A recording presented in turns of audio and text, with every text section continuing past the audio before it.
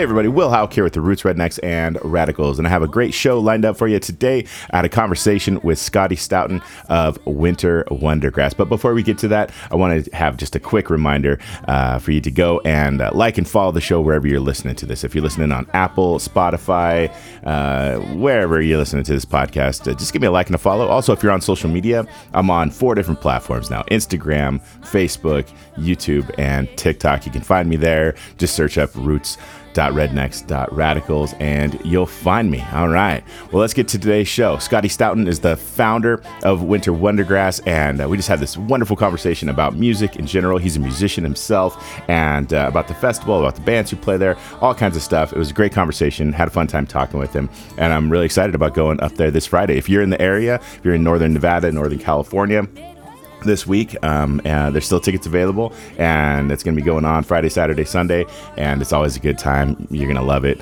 A lot of great bands, a lot of great music to be seen. So there you go. Enjoy this conversation. For sure. Yeah. Well, I was wondering if we could just kind of get things started talking about the background to the festival. Like, how did it get started, and where did the idea come from, and that kind of stuff? Yes. The idea came from, it happened. I kind of had an epiphany. I was driving from Colorado to California through the desert, sunset, kind of transitional time in life. I had been a touring artist in my younger years, understood the rigors of the road and writing and traveling. And then I had dabbled into putting on shows, and I realized that that's really what my calling is. I'm much better at organizing people and kind of setting a space to inspire and to connect.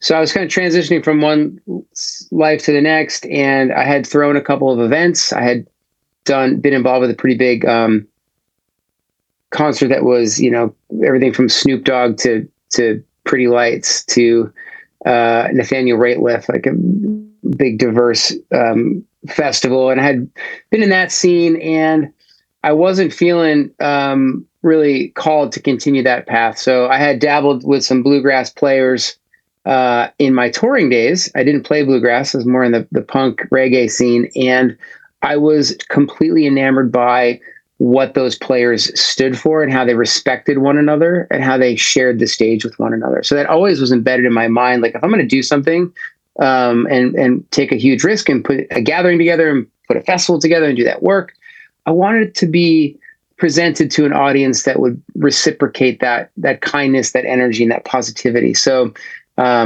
Mark Van, may he rest in peace, was a huge mentor from Leftover Salmon. And, maybe 20 years ago, he kind of opened the door to what this bluegrass community was. So it was time 10 years ago to pivot into another dimension. I was producing festivals. I owned a nightclub. I was playing music. I was in the river community a bit, and wanted to create this gathering. And where I was living at the time in Vail, they had lost several music venues. So there was a huge gap, a huge rawness in the hearts of the community.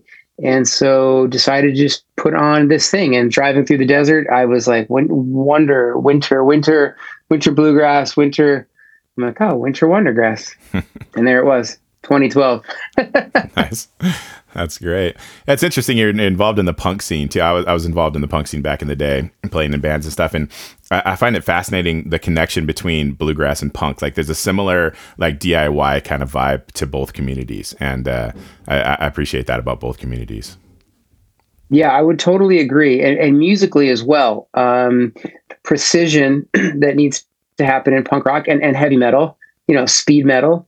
It's very similar to bluegrass. And I think obviously, Billy Strings is the one that's out there now really making that connection obvious. And he came up in that scene a bit and was in a speed metal band. And it's great. I was actually chatting with Pete from Devil Makes Three on email about, special guesting or doing stuff. He's like, man, I'm not much of a jammer. He's like, I'm from the punk scene. I like to rehearse. I like precision. I like to know where I'm starting, know where I'm ending. And he's laughing. He's like, it's just me. No offense. I'm like, no, I totally get it.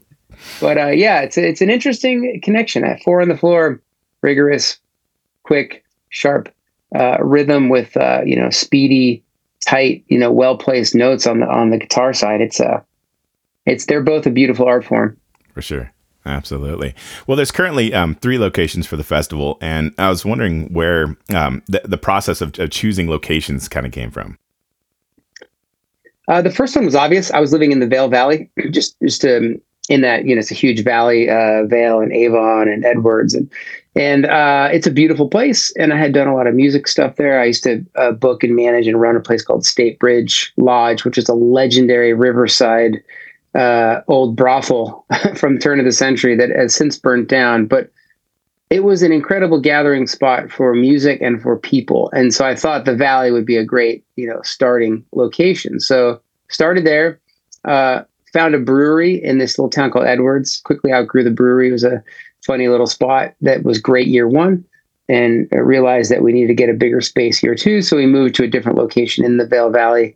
And then a few years later, and, always seeking the perfect space to hold something like this, I took a visit to Steamboat Springs, a place that my band used to play and a place that I really enjoyed, and really felt immediately that this was the spot. The community is a huge music supporting community, huge bluegrass community, and the venue was fantastic.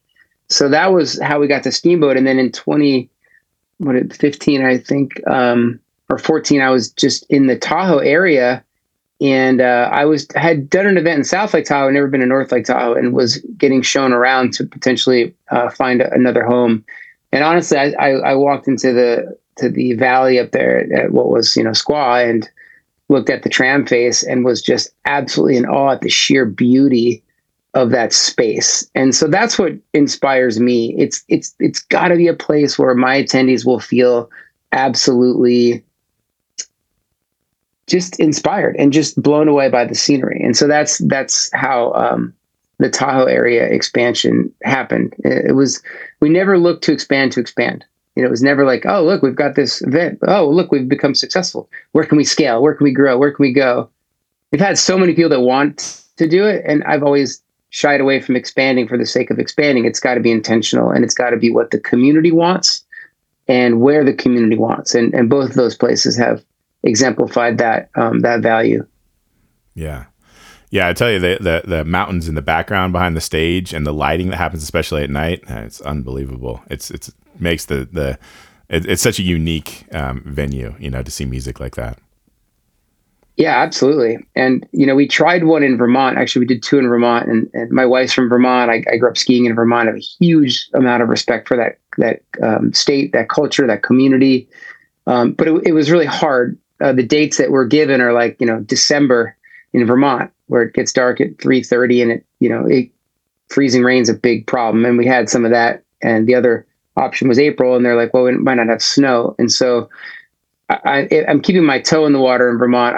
I feel bad that we're not back there, but as an independent producer and operating with not a huge backing corporation, it's a high risk endeavor. And so we're kind of holding on in Vermont, but in the meantime, I spent some time in Baja, Mexico, and decided to do a small Baja Wondergrass next April. It's tiny. It's like 400 people. But the whole idea there was to actually be able to invite my whole team and have us be able to enjoy the festival and the people and the artists in a very small, laid back setting. So that's why, we kind of went down into Baja, which we're pretty excited for, more of a little vacation for us. Right.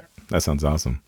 Well, sustainability seems like an important feature of the festival, and the outdoor nature of it you've talked to and all that kind of stuff. I'm just kind of interested in how all that stuff kind of comes together, sustainabilities and nature and all that kind of stuff.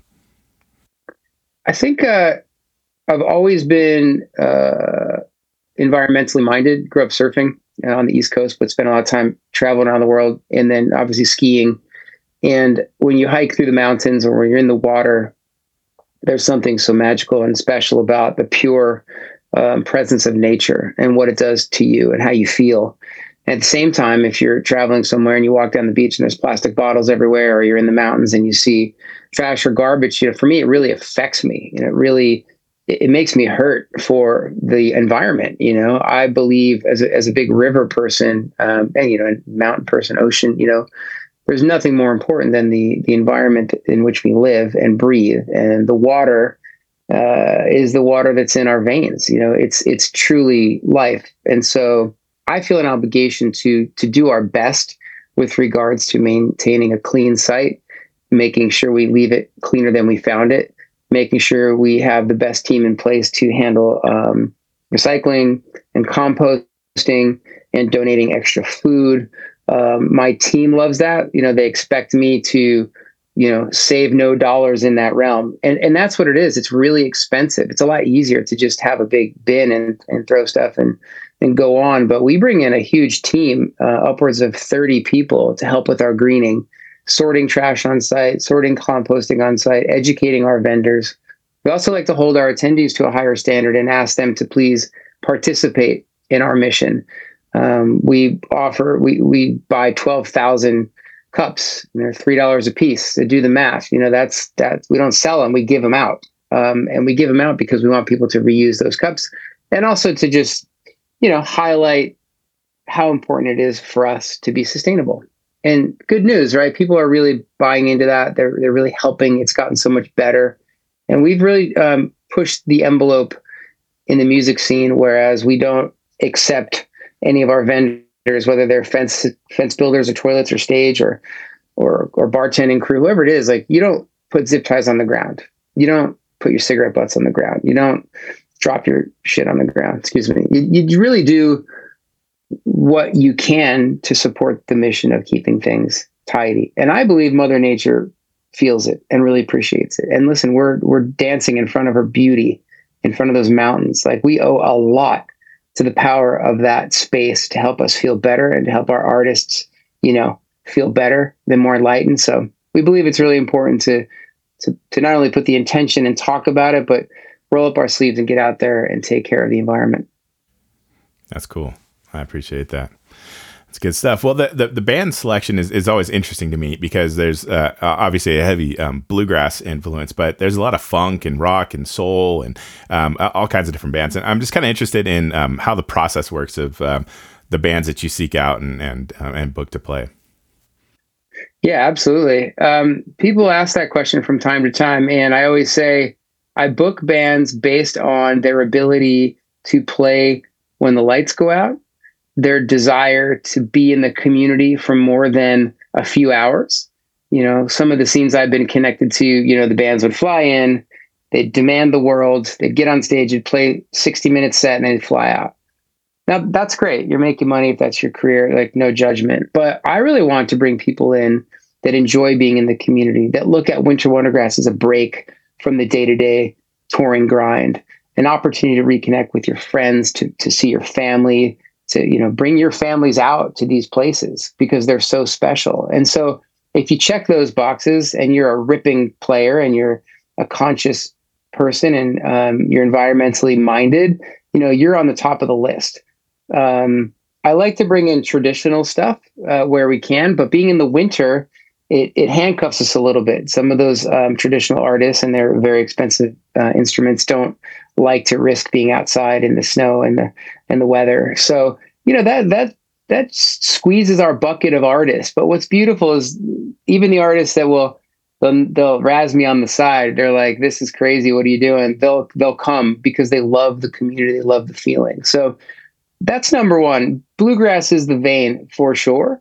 And it's funny, and people will sometimes comment, like, "That's not much bluegrass." And I'm like, "Well, I never said it was a bluegrass festival." Like, this is a gathering of music that's string driven, that's acoustic laced, that's seeped in roots, that has a bluegrass influence primarily, but you just have to rip on the acoustic guitar and be able to play when lights go out.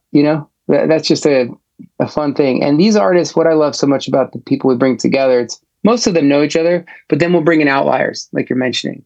This year in Tahoe, we've obviously got Marcus King. We've got the Lone Bellow, two, top level bands that have never played a Winter Wondergrass. And certainly Marcus King's not bluegrass, but Lone Bellow's, bluegrass instrumentation. But my ultimate desire is to get them into the community. Then they meet Green Sky or Leftover or Billy Strings or Trampled. And then they start bonding. And so then they look forward to seeing each other next year. And over the course of 7 years in Tahoe and 10 in Steamboat, we've seen that kind of happen. And that's the magic of Winter Wondergrass. And that's why I book who I book. It's to really make sure we're bringing in those right ingredients, giving them the space, giving them the backdrop, and letting them just be, artists out there having fun and feeling good about who they are and where they are. Yeah. Yeah, I definitely get that vibe. I'm talking to artists backstage and doing some interviews, especially last year. The thing that comes up time and time again is how much the artists like seeing each other, and coming back to that beautiful location, having fun, doing all that, and then also they tend to comment on how well run the festival is. Like every stage is like, it's like boom, boom, boom. There's just constantly motion happening, and it seems like you guys have put a lot of work into that kind of stuff. Yeah, for sure. That's nice to hear. We're not perfect. We make mistakes, but it's never for lack of trying. And as soon as we hear a concern from a fan or an artist or a partner or staff member, we like to address it immediately. And we have a huge post-op, survey and list of things that we can improve upon. But we really do care. And the number one thing is we care about the fans, and we never will forget what it's like to be a fan, and saving money and cramming into a condo with your friends from all over the country that have driven in through the snow to get here. And, you get your ticket, and that's not cheap, and your lodging and everything else it takes to get here and to be able to be present. Like, we want to honor those people and make sure we're doing our best to ensure that their experience is incredible. They feel supported, they feel nurtured, they feel like we care about them.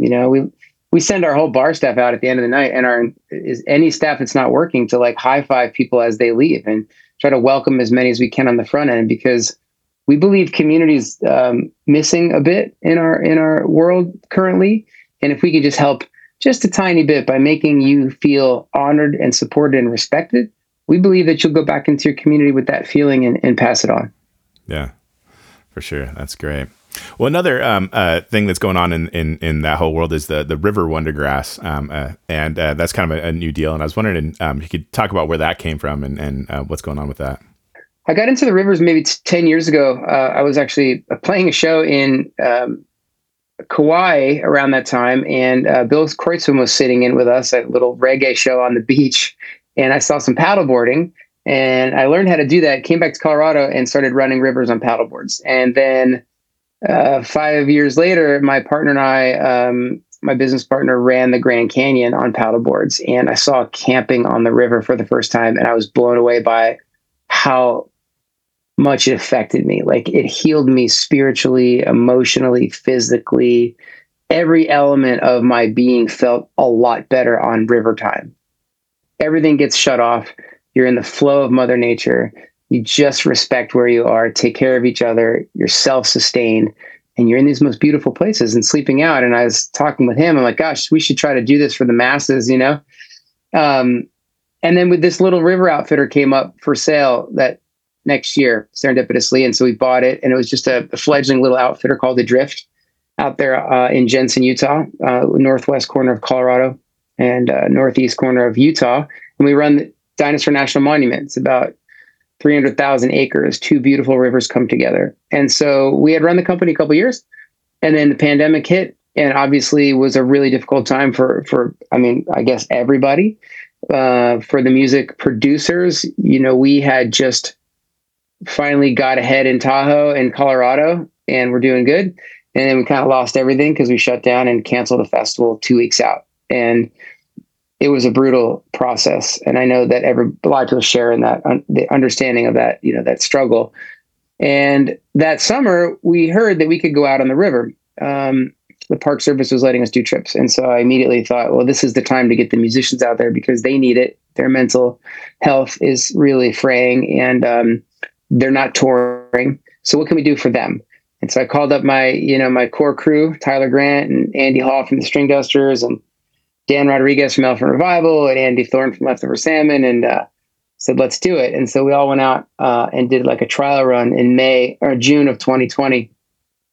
And it turned out to be just the most incredible experience. So the same thing kind of happened. I'm like, River Wondergrass, let's do it. So we called some other faithful, like Lindsay Lou was immediately like, heck yeah.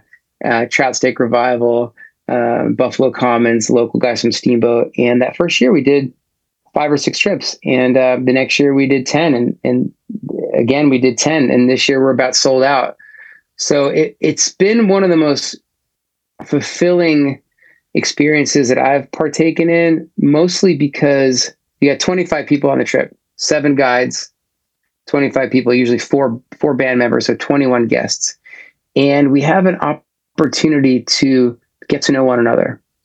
The greatest things I watch is like day one, there's anxiety and there's concern, and you're on the raft, and how do you poop in the woods, and who are these people, and who's feeding me, and all these funny things that come up. And then by day two, or actually by the morning of day two, over coffee, the musicians are sitting there talking to like a super fan, and the guides are hanging out with another musician, and someone's playing the flute or someone's singing a cappella. And we're having like these amazing conversations, getting to know one another. And what that builds, I think, is this true connection.